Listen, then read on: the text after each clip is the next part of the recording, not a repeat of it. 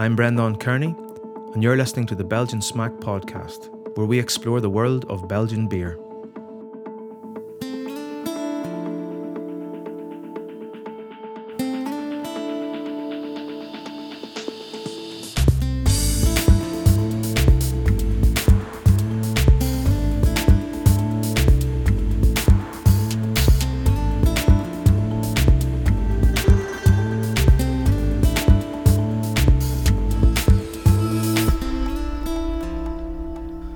Brouwerij de Ranke emerged in the 1990s from a market of sweet, mass-produced beers and the growing influence in Belgium of industrial brewing conglomerates.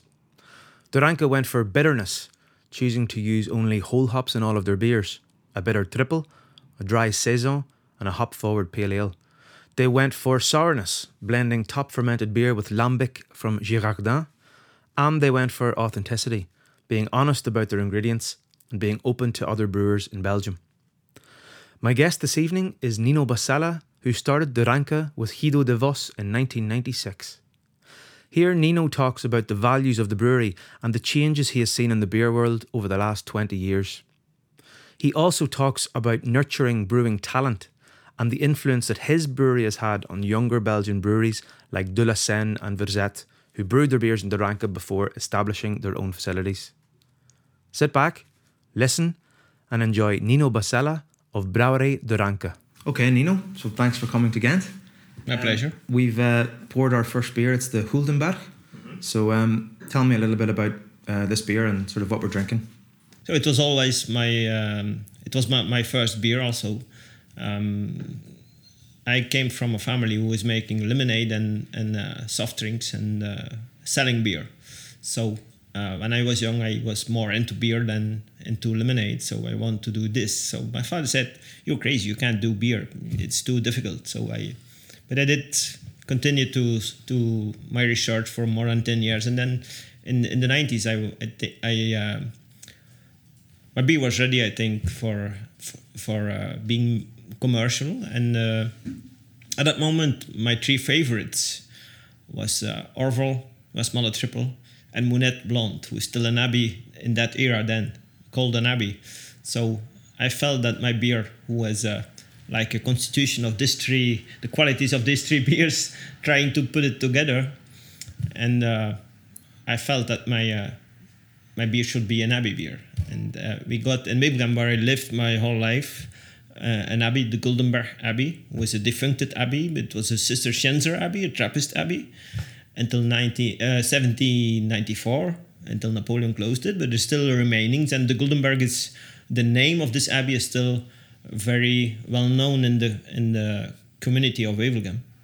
So for me, it was the ideal set off to make an abbey beer, because I found out that most of the breweries in Belgium had their own abbey beer. For me, it's more like a style than something that refers to Trappist monks or monks. So Trappist beer is monk's beer, abbey beer is commercial beer. So that's the story of the Guldenberg. And it's a simple recipe, because from the beginning we were thinking of that the hops were the most important product in beer, or raw material in beer. So it's a beer that has just Pilsner malt and one kind of hop. It's like a single hop beer. It just we put Hallertau Mittelfrüh in the beginning of the boil, end of the boil, and it's dry hopped with Hallertau Mittelfrüh also. Because the three sort of those beers which you mentioned, Orval, Trappist beer, yeah, Westmalle, also Trappist beer, and then Monet Blonde, which is from Dupont. Yeah, those are beers which, you know, also have quite an interesting malt profile, but are not perhaps the traditional sweet. There's certainly some sweetness in those beers, but they're not the more maybe traditional or classic versions of those triples. And the Huldenberg is also certainly not, that sort of not classic. A very sweet. So and what it has is, people talk about it. I think they describe it mostly as a bitter triple, which perhaps is a signature of your brewery is hops and bitterness. So I mean, you mentioned it there, but why do you think that's such a central part of your identity? Well, just because I liked it, and my business partner or beer friend or whatever you call it, Guido is Also, we are both big lovers of bitterness and sourness. So that's what the first thing is. What you do if you start brewing is making bitter beer. It's easier than making sour beer, I think. So we started with that, and it was a big pleasure that we had the hop in Belgium was so close for us. Popering is 40 kilometers from Wevelgem, so it was very reachable. Within half an hour, we could be at the hop farm and choose hops and see hops happening as spoken. Do you find, though, that the reputation of Belgium and Belgian beer outside of Belgium is that perhaps there's not a kind of a good expression of bitterness and hop? And sort of, do you see that when you're traveling in different countries? Yeah, it's true. It's true.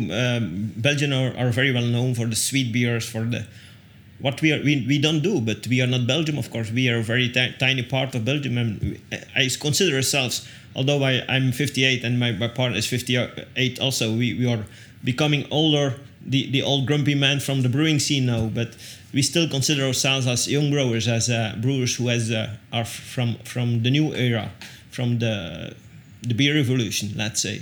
We were one of the first ones that said hop is much more important. You can't do like what all the other brewers did, just continue to lower the hoppiness in the beer. It's a shame, and we want to react on that, and that's what we did. Yeah. So I mean, you mentioned as well, just going back to this sort of start of the brewery story, you mentioned that your family was into beer distribution, so that kind of prompted your interest at the beginning. Yeah. But you also, you mean your name is Nino, which isn't necessarily a Belgian name. No, it's not necessarily a Belgian name. It's in reality, it's an Italian name. Okay, so you have an Italian family in your background. Yeah, I have an Italian. My father was Italian, was immigrated in 1948, and married my mother, who is Belgian. So how should your surname be pronounced then? My surname, they pronounce it Bacelle in Belgium. In Italy, it's of course Bacelle. Bacelle. So it's a little bit different, but it's the same. But Bacelle is fine for you? It's fine for me. If I continue to tell everyone that my name is Bacelle, it's going to be complicated in Belgium, I think. Yeah, for sure. So then you kind of, you had this kind of interest in beer initially, and I presume you started homebrewing then at some point? Yeah, of course. I started homebrewing in 1981. So that was an era that it was still very difficult because there was no literature, there was nothing to find about brewing. It's and if you could find something, of course, but it was not accessible for me and in particular.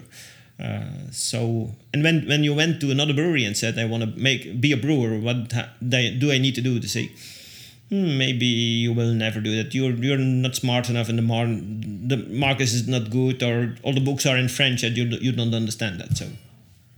So what they said was, don't bother. It has no future. Don't do that. But you did. Yeah, I did, because I was stubborn. Yeah. Yeah. Okay. So you applied on sort of, were you just learning as you went then from experiments in the kitchen, or did you start to buy a little bit of? First time I went to the farmer, I bought some barley. It was not the right one, but whatever. So I malted this barley and I made a beer of it. It was not very good. Okay. It was comprehensible with all the knowledge that I had then. And little by little I learned by brewing, and then in the mid-80s I started a brewing course in Gent, CTL Gent in Vaskerslaan. So that was a little bit of a formal education in brewing then? Yeah. And you kind of started brewing in another facility, that you didn't have your own facility at the start? Yeah, when I was thinking of making my own brewing facility of 1,000 liters. So I was looking for equipment for that. And because of that, I was looking for old breweries who still existed. And you could see in that era, there were still a lot of breweries that were end of life, let's say, and were going to be closed within years. And so I visited a lot of them and asked for equipment. But it was not much for sale that was fitted for a small brewery. So on a certain moment, I entered the Deca brewery in Woesten, and it was just restarted after being stopped by a bankruptcy. And the owner, Mr. Christian, said to me, just come here and brew, and just you pay me by the brew. And it was a kind of location system, and it was, after thinking, it was a very easy way to start brewing. Yeah. And when you went in to do your first brews on those kits, did you come with any of the recipes that you have today? Yeah, of course. We already had the Guldenberg recipe like it was then. So we just started making it in 3,000 liter then. What was a huge amount for us. It was like, wow, when are we going to sell this? Yeah. But I was lucky enough. My brother was still in the beer business, so we could sell a lot via this way. I got one client who was sure. So you were brewing the beer. I mean, obviously it was a success from the start, and you saw people kind of being interested. It was a little success, of course, but it was a local little success. First year we brewed three times 33 hectoliter. I think it was like 100 hectoliters. So in that era, it was okay.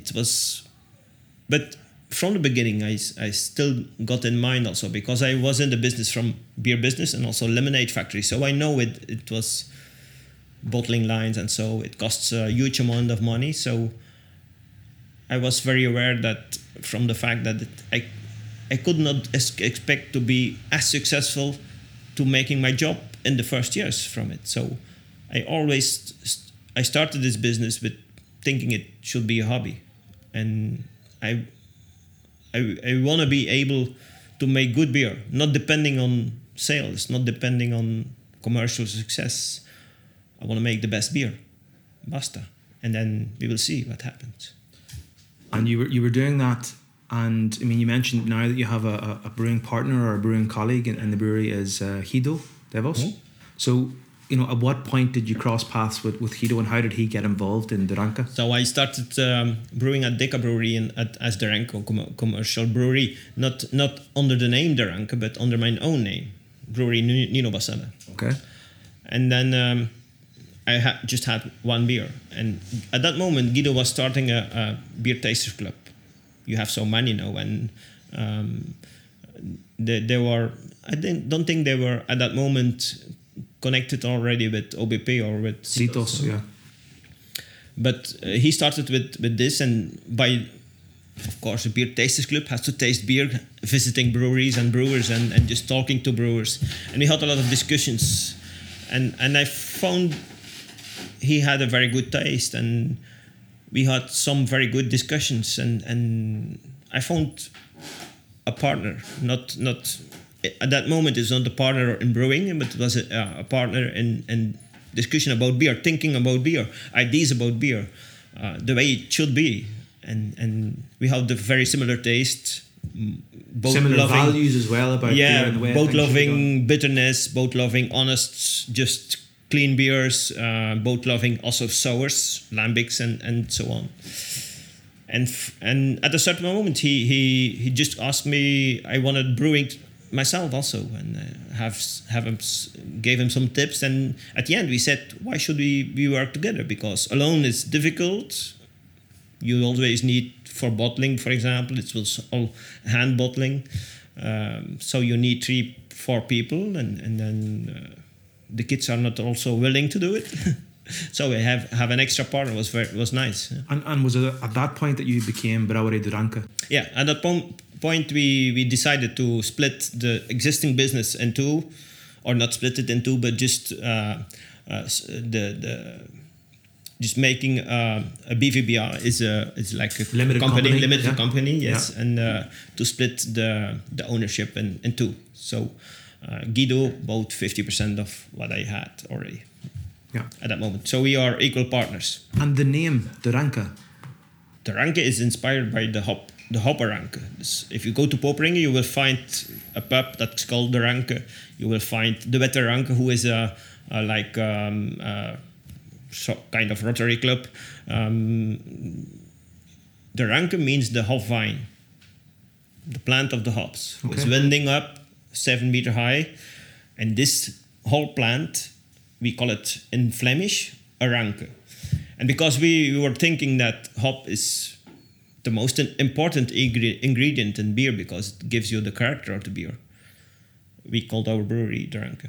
I mean, and that was, it must have set you quite apart from other breweries at the time, because, there have been quite a few sort of hop-forward breweries sort of come into existence, in the last sort of 5 to 10 years. Yeah. But when you guys started, there really wasn't very much in terms of hop-forward beers, bitterness, aromatics from hops, and there was a lot of very sweetened beers. Yeah. Perhaps sort of during that whole interbrew sort of conglomeration or takeover of smaller breweries at the time. I mean, were you kind of aware that we're doing something very different here? Yeah, I was feeling that the whole scene was changing, and the only little lights I see in the darkness was guys like Chris Hertler from the Dollar Brewers, who was making his other beer, who has a quite bitter beer, and I think maybe he was the first one who made really bitter beer again in Belgium, and but on the other hand, we could see a lot of other beers that we liked before, and we didn't like it anymore. We just felt it was so sweet. Why was that happening? Because the market was changing. Yeah, the market was changing, and there was, of course, concentration. And what happens if there's concentration, you have to compete. And if you have to compete, you need cheap beer and a big marketing budget. That's what all the bigger brewers were thinking. So if we want to survive, at that moment there was no export. The market was only local, and the market was difficult. There was a lot of competing, and brewers were thinking we should make cheaper beer and more mainstream, so we will be able to sell it to more people with more marketing. And that's why almost all the brewers has changed their taste. Maybe some of the exceptions are maybe some of the Trappist beers. So in that environment, what did people think at that time of the Ranke? Oh, most people didn't understand it. Most people were just thinking, strange that this guy is starting a brewery, and that why should you do that? Breweries are just disappearing. It's a story with no future. It's a story. Even in my family, you could see people who were thinking, what is he doing? They're getting worried about you. Yeah. They were not very worried, because I still have my job and just did that by a hobby. So you think it's a funny hobby, but okay. Yeah. I think we should have another beer. Let's try maybe the XX Bitter. Yeah. Okay.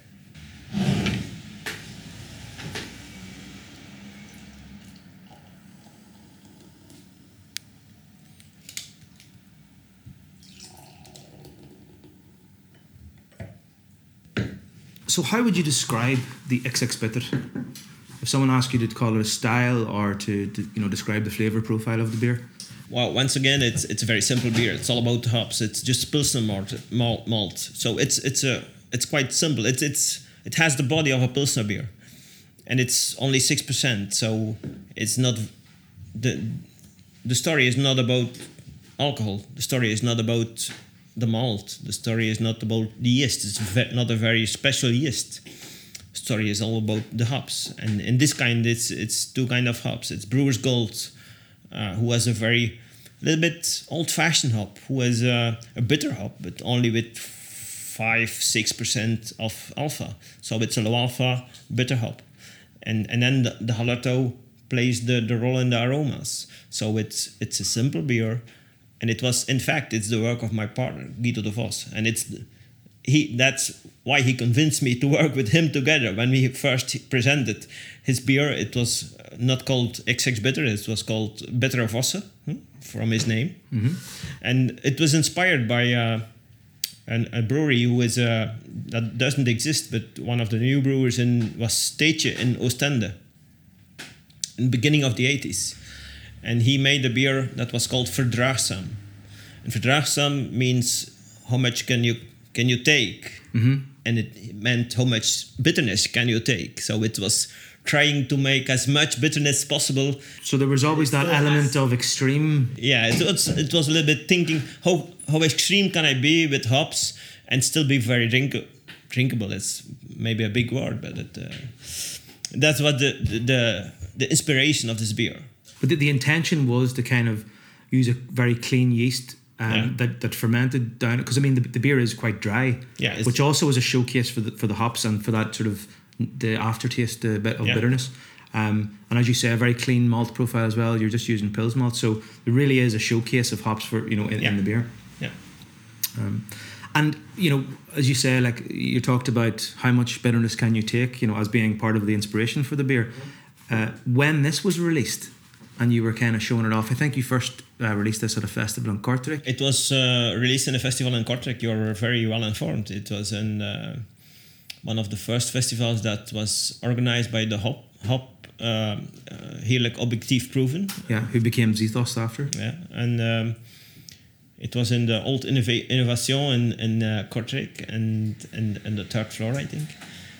And it was a very small festival, and we just bring it. Guido presented this beer to me a few months before, and I said, we have to sell this. This is what I want to make my whole life already. Golden Bear was good, but when I met XX Bitter, because I met it was just Guido's creation. I said, that's what I want to make, dry and very nice bitterness. And I say, we're going to sell this. And Guido said, no, it's too bitter, I think. We can't sell it. So I said, we have to try.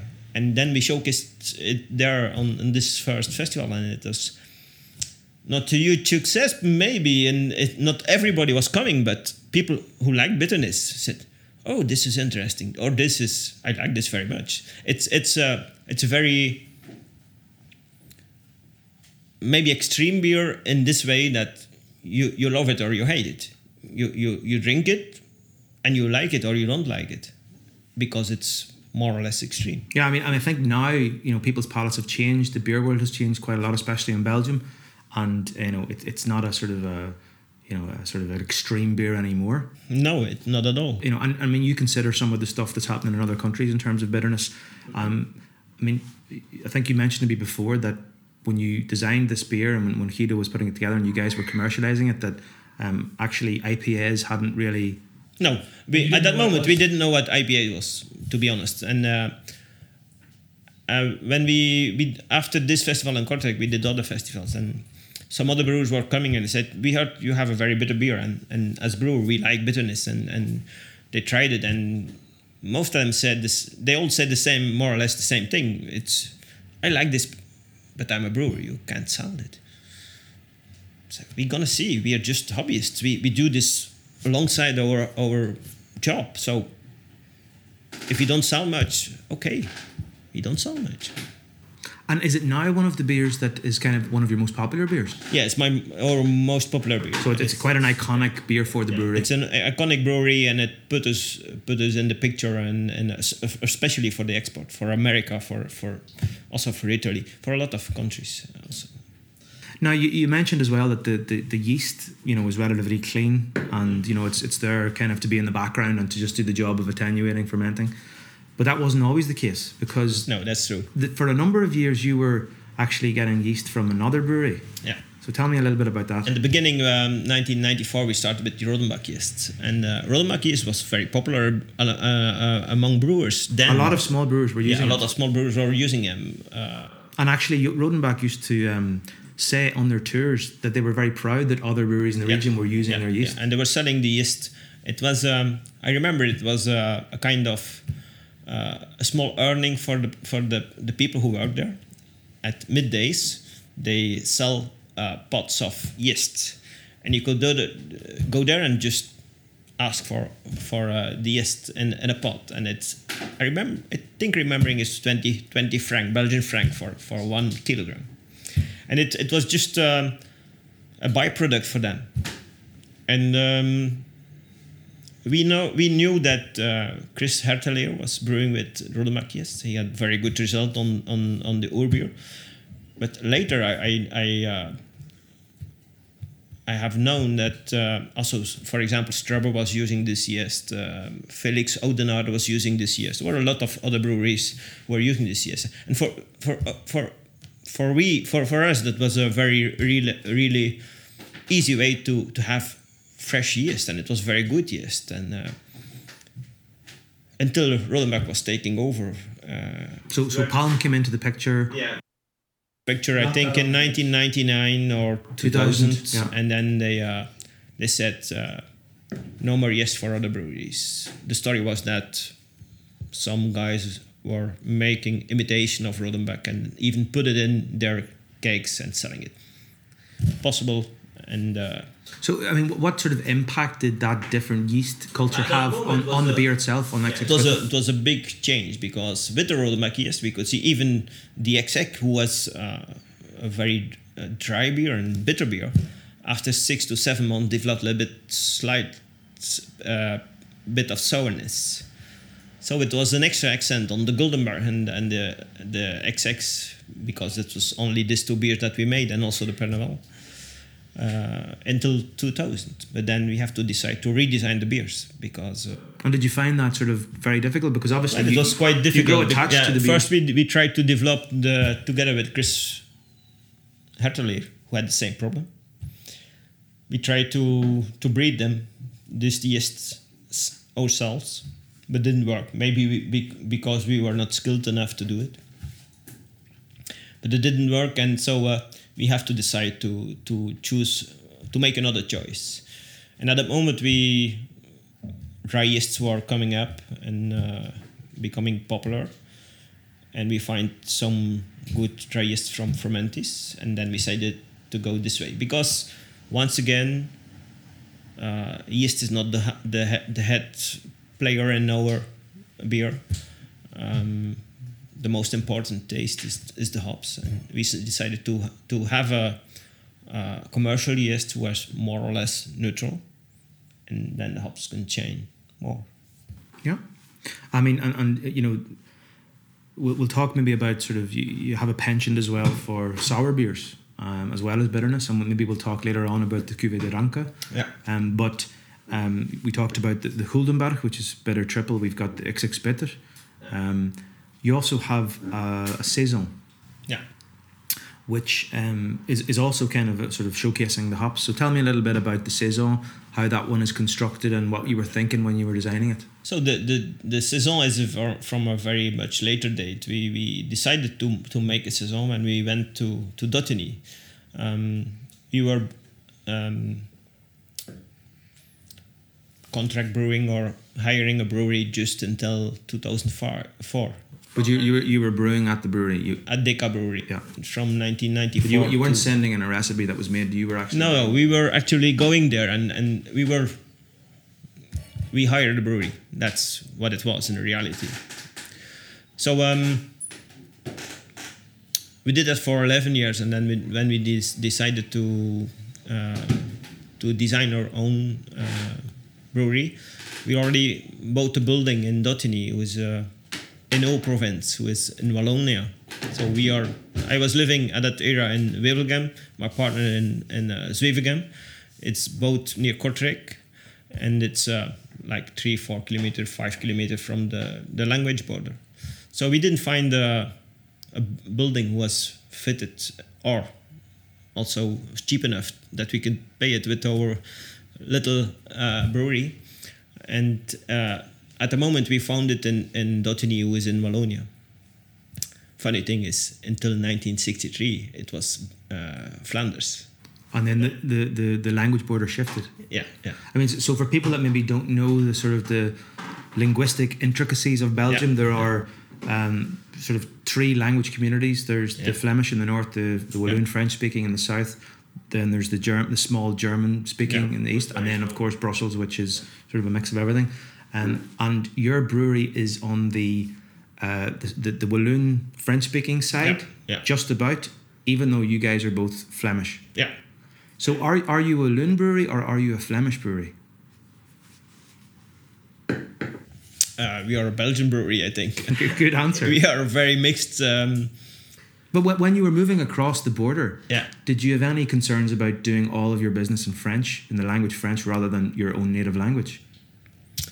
And we try to avoid that. It's not that we are against speaking French, but if it's not your how do you say it? Your native tongue. Yeah, your natural tongue. Yeah, and so it's always more difficult, especially for administration.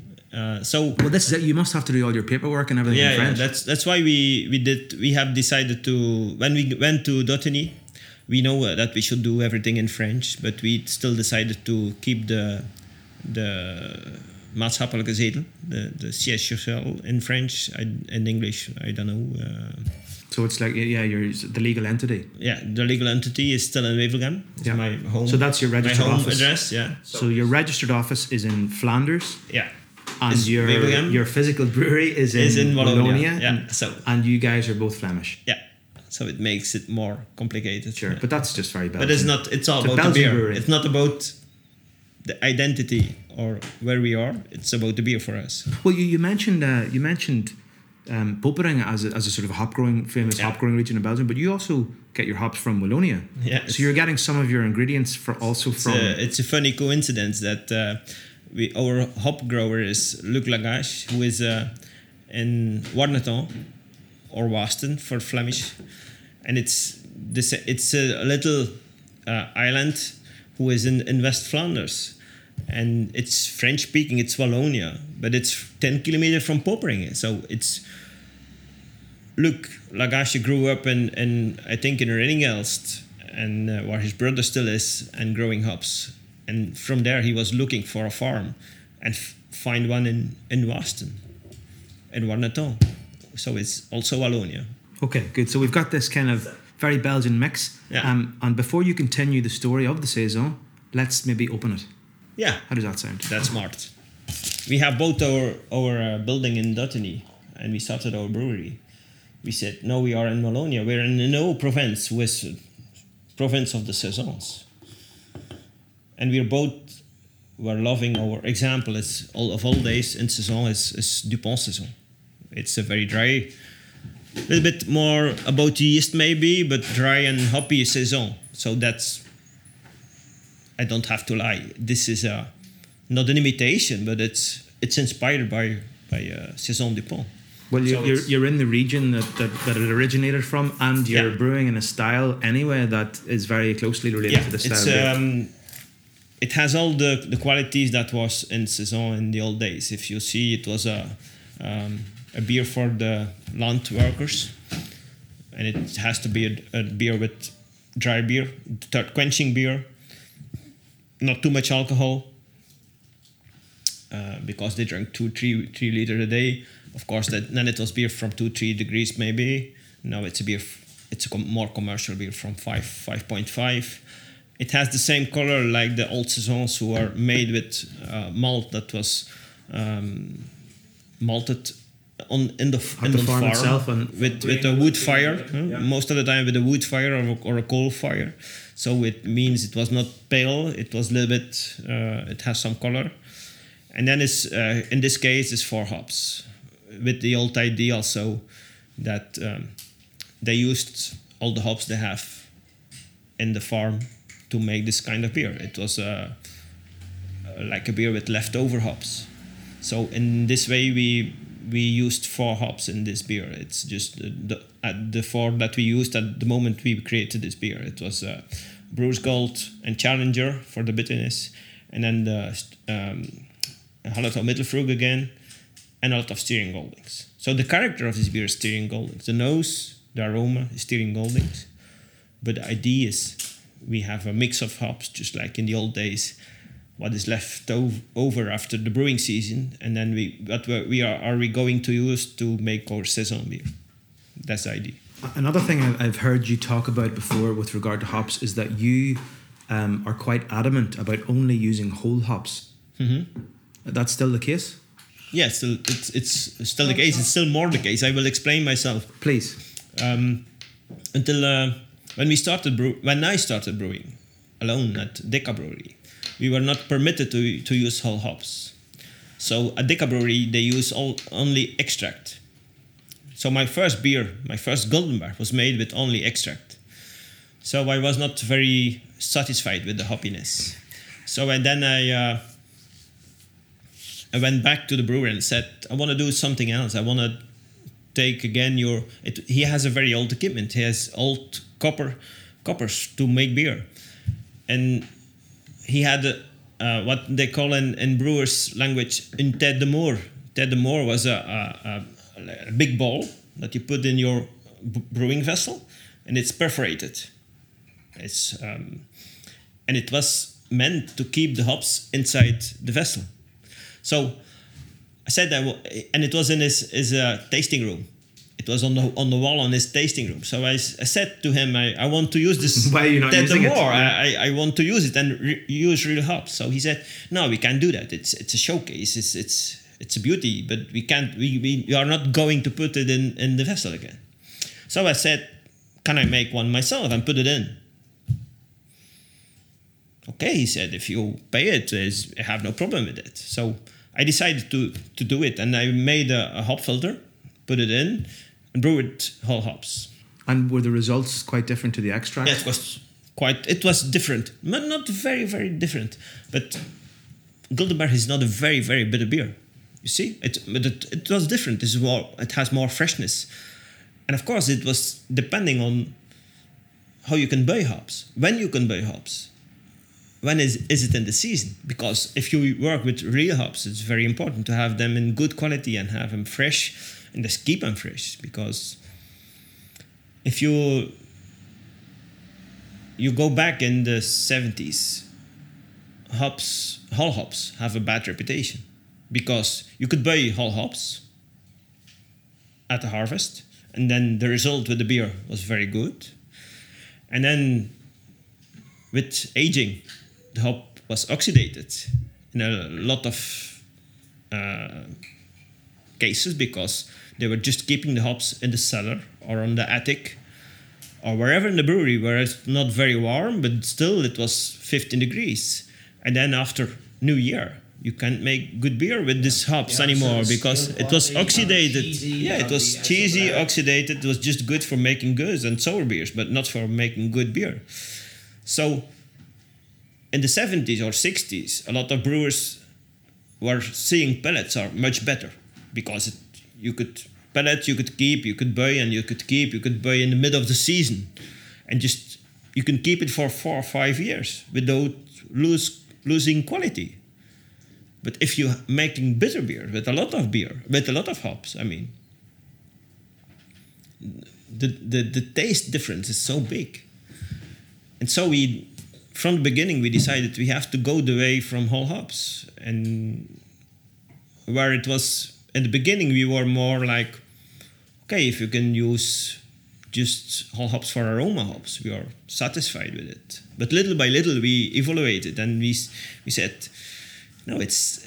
You were doing this at a time when kind of there wasn't that much hop science, there wasn't that much information about sort of the chemical reactions of hops. Even now, there's not much information. There's a lot of information, chemical information about hops, but there's no information about the difference between pellets or extract or whole hops. There is no information. Even now, at brewery schools, they're gonna tell you that whole hops are not so very good. But if you go now to brewery school in America, I'm sure they're gonna tell you that whole hops are much better. So they have a school there who is erected in the 80s and the 90s, where here the schools are just still influenced and still telling stories that were happening in the 1960s or 70s, because they have no other choice than to make beer cheaper, to make more space for marketing.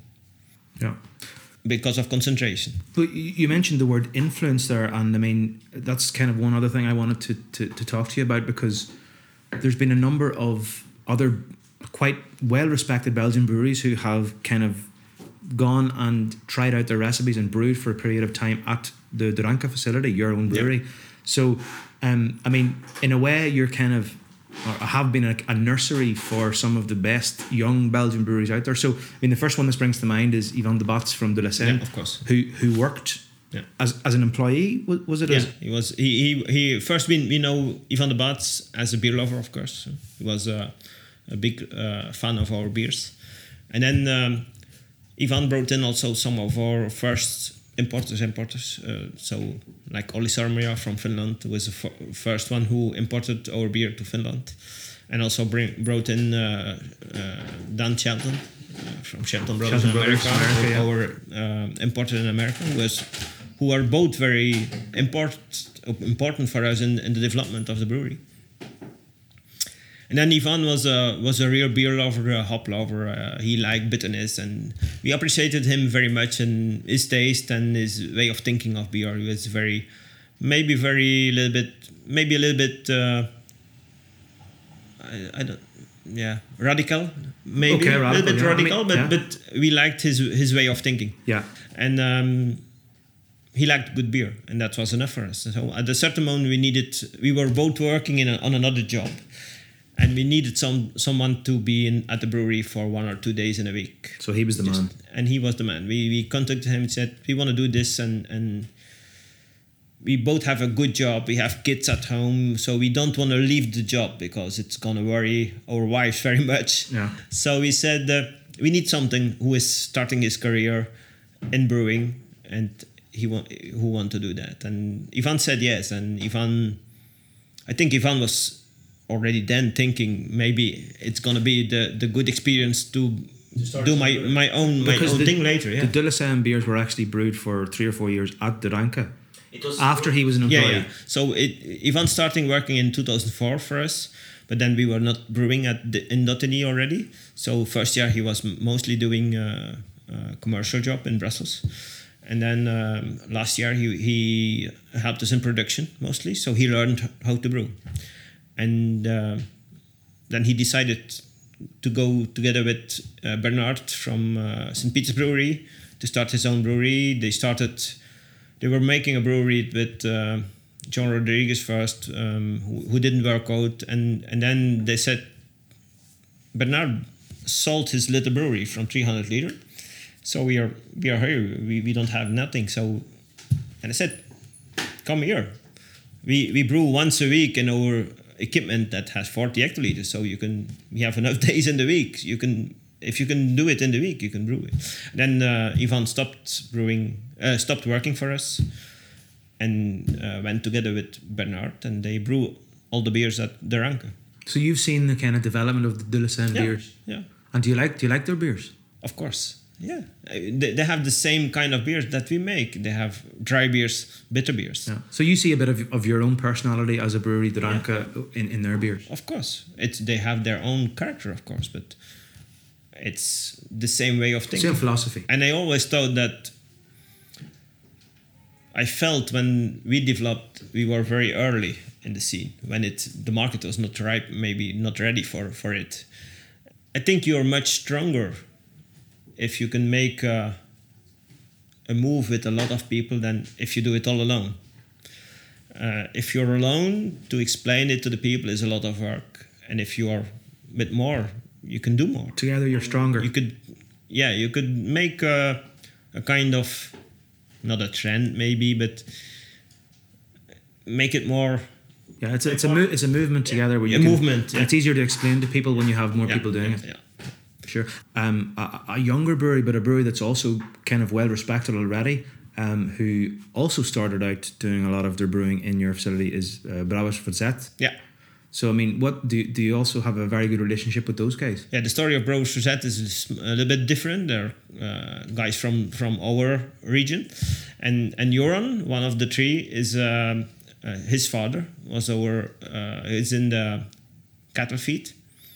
And he was one of our first guys who came to the brewery to take the spent grain for the cattle.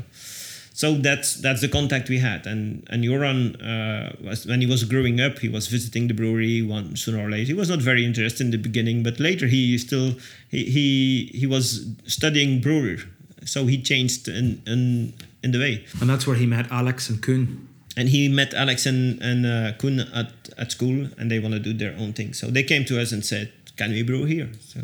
And do you also see a little bit of your personality from your brewery in what they do?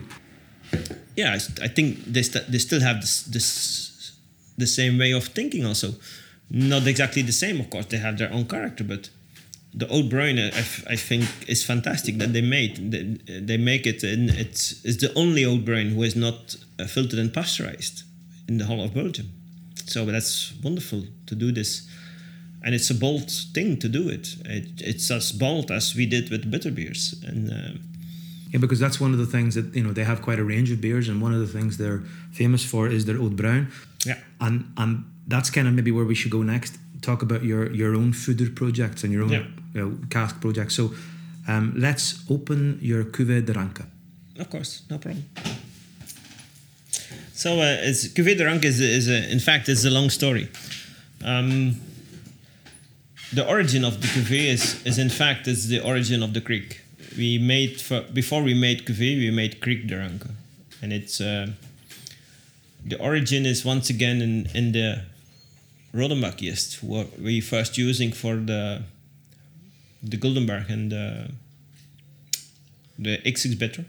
So at a certain point, we had a request from a bar owner who said, I want to have a special beer, and but I don't like hops, so it should not have too much hops. So we made the beer with less hops, and it was quite common beer, 5.5, a little bit amber colored. It was just more a crowd pleaser. But it was made with the Rodenbach yeast. And the funny thing was, after 3 weeks, it was sour. Mm-hmm. So at that moment, the bar owner said, I don't want this beer, it's sour. Yeah. So we were stuck with a brew of beer. And we said, what can we do? We can make Creek. Creek is a very nice beer. We all both like that, and we decided to put cherries, steep it on cherries. So was this beer already in bottles? No, it wasn't. It was caked. So you could take that beer. Yeah, it was only caked, so that's what made it easy to recuperate it and put it on cherries. Okay. So we put this beer on cherries, and then after 6 months we tasted the beer. Mm-hmm. We said it's nice, but it lacks some complexity. So Guido has a big cellar of old goose. So at a certain moment we said, why not trying to mix it with lambic? So we tried it together with different lambics and different amount of lambics, and it came out that a mix with 30% lambic Chardonnay was very nice. So we asked Chardonnay, can we buy lambic?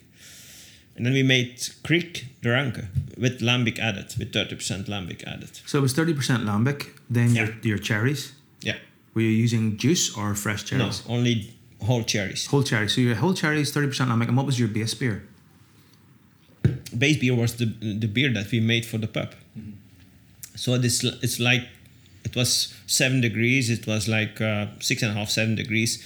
It was like between the Guldenberg and the XX in alcohol and strongness and a little bit color, a little bit like this. So amber color. So is that the recipe today, kind of more or less? Yeah, it's more or less still the same recipe. And are you using young lambic? Yeah, we're using young lambic, 8 months to 1 year. Straight into the blend? It's just straight into the blend before bottling. So the sort of the re-fermentation in the bottle, you're getting some of those residual sugars from the lambic itself. Yeah. And then later I got a request from Dan Shelton from Shelton Brothers. He said, why don't you sell us also the base beer? The base beer that you make. I said, I don't want to do it because I don't feel it's good enough, and it's not. You're not proud of putting it out on its own. And then we went first time to America to visit some of the pubs that pour our beers, and I was in Spuyt en Duyvel in US in New York, and I was drinking Panil Barriquet. Panil Barriquet is an Italian brewery who is founded by a guy who is a winery, and they put all their beer in barriques, so it has very nice sourness. So it inspired me to say, yeah, that's what we should do. And then from there we went to develop the cuvée. And now we are aging a part of the beer in stainless steel, what we did before, and aging a part in barriques.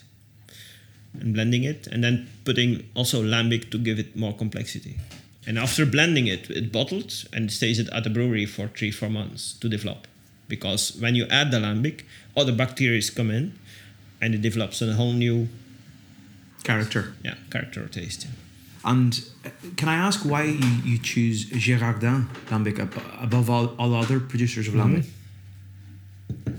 Because we always felt this is the most complex lambic.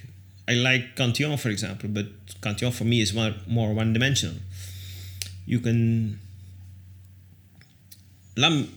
Girardin has some complexity that you find in no other lambic. You're just talking about the straight lambic and not particularly about the I'm Gueuze. talking about straight lambic because the complexity of Girardin you also find in Gueuzes, in other Gueuzes like Trefontaine, but it's always the same. They almost always have Girardin lambic, and then you can recognize this lambic and the Gueuze. And although it's a very old-fashioned and difficult guide to do business with, the quality of his lambic is exceptional, I think. And what do you mean by difficult? How is it difficult sometimes? Well, it's an old-fashioned guy who is not looking for more sales. You have to beg to have some of his beer. And the funny story, for example, is when he sells 10-liter jars or jugs, the lambic is cheaper than when we buy 1,000 liter. We go there 2 times in a year for one container, 1,000 liter of lambic. And we always joking with Paul, we always say, Paul, we want to have 100 times 10 liter. Yeah. And then he explains the whole story again, why the 10 liter is cheaper, because his father wanted it to be democratic for the people who are owned the brewery to have it at cheaper prices. And that's why he is keeping his beer, or the price of his beer, as low. Yeah. And if you go there for 1,000, you have to pay more. So. Well, I mean, you talked about the complexity of the Girardin. It certainly has come across in this beer. It's really complex. It's got that lovely lactose sourness. I think it's a really fantastic beer. So, I mean, do you guys have any kind of plans for the sort of the short-term future other than keeping doing what you guys are doing? Yeah, we are now expanding. At the moment we are at maximum capacity of the brewery. The equipment is fitted for 5,000 hectoliter, and we do 5,000 hectoliter actually. So we are now building a new building. We have bought the neighbor in Dottigny. Yeah, in Dottigny. Yeah, same place. We have bought some extra buildings, and we are putting it down, and we'll build a new RE where we have a tap room or tasting room more. And then you will expand the brewery. We will have a bigger bottling line, and where we know, because of the use of whole hops, are limited to brew once every 2 days.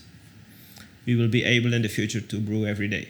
So we are adapting the installation to brew every day, so then we can make 40 hectoliter every day in place of every 2 days, 6 times a week in place of fantastic 4 times. And that opens the space to do new things, because we have 2 young brewers, Sander Vermeers and Jonas de Mulnar, who are 2 young brewers who has the same spirit, I think, as we have. They want to do just good things. And they are not interested at all to make a lot of hectoliters. They just want that their hard work makes just good beer also. And so means in the future we will have surely some new things. For this year we are preparing some special, and that's a premiere. Mm-hmm. We are exclusive. Exclusive. Thank you. So we are getting out Vieille Provision. It's a old barrique beer. Sure. Not blended with lambic. So because we found out that some of the barriques developed so well that they worth to have their own edition of their own cuvée but not mixed with lambic. So we'll get that in end of the year. And we also making at the moment one very special. It's in fact a birthday beer for Moeder Lambic, who is one of our first. Yeah, John was one of the bars in Brussels. Of the first bars who supported us. So it's he's having his 10th anniversary. For that occasion, we're making a beer with a lot of alcohol. It's 10%. You could say a black IPA, although it's a dark beer with a lot of hops. A dark beer, lot of hops. So if you look to the description of an IPA, it was a beer that was brewed as hoppy that it was undrinkable when it was very young. So we have respected this, and it's 100 IBUs. And then it was put in a hogshead in a wooden vessel for 9 months before bottling. So we done this we have brewed it in December. So now it's in the wood. It's in a wooden fooder, and it will come out when the new hops arrive. And new hops arrive, it will be dry hopped with this hops. Wow, that sounds really interesting. So it should be nice also. Yeah, absolutely. Yeah, but it will be a very small amount. Sure. Because it's still within the limits of the production we have now. Yeah, and it's for that special occasion. And then I think from next year we will be able to develop something new with could be more important for the brewery in volume. No, I look forward to seeing what happens, and just want to thank you for bringing some really good beers for our chat today in Ghent. Do you love what you do? Do you enjoy what you do, Nino? Oh yes, very much. I have to pay attention not to be too much at the brewery. So to take off from time to time, because it's my passion, and it's also my business now, but it's still my passion, and I like very much what I do. I feel happy with making good beer and just see people enjoying it. Well, I certainly enjoyed it, and let's drink to that. Thanks again for coming in. Santé. Santé. Salute. Thanks for listening, folks. If you want to hear more, why not subscribe to the podcast? And if you liked it, we'd love it if you left a review on iTunes.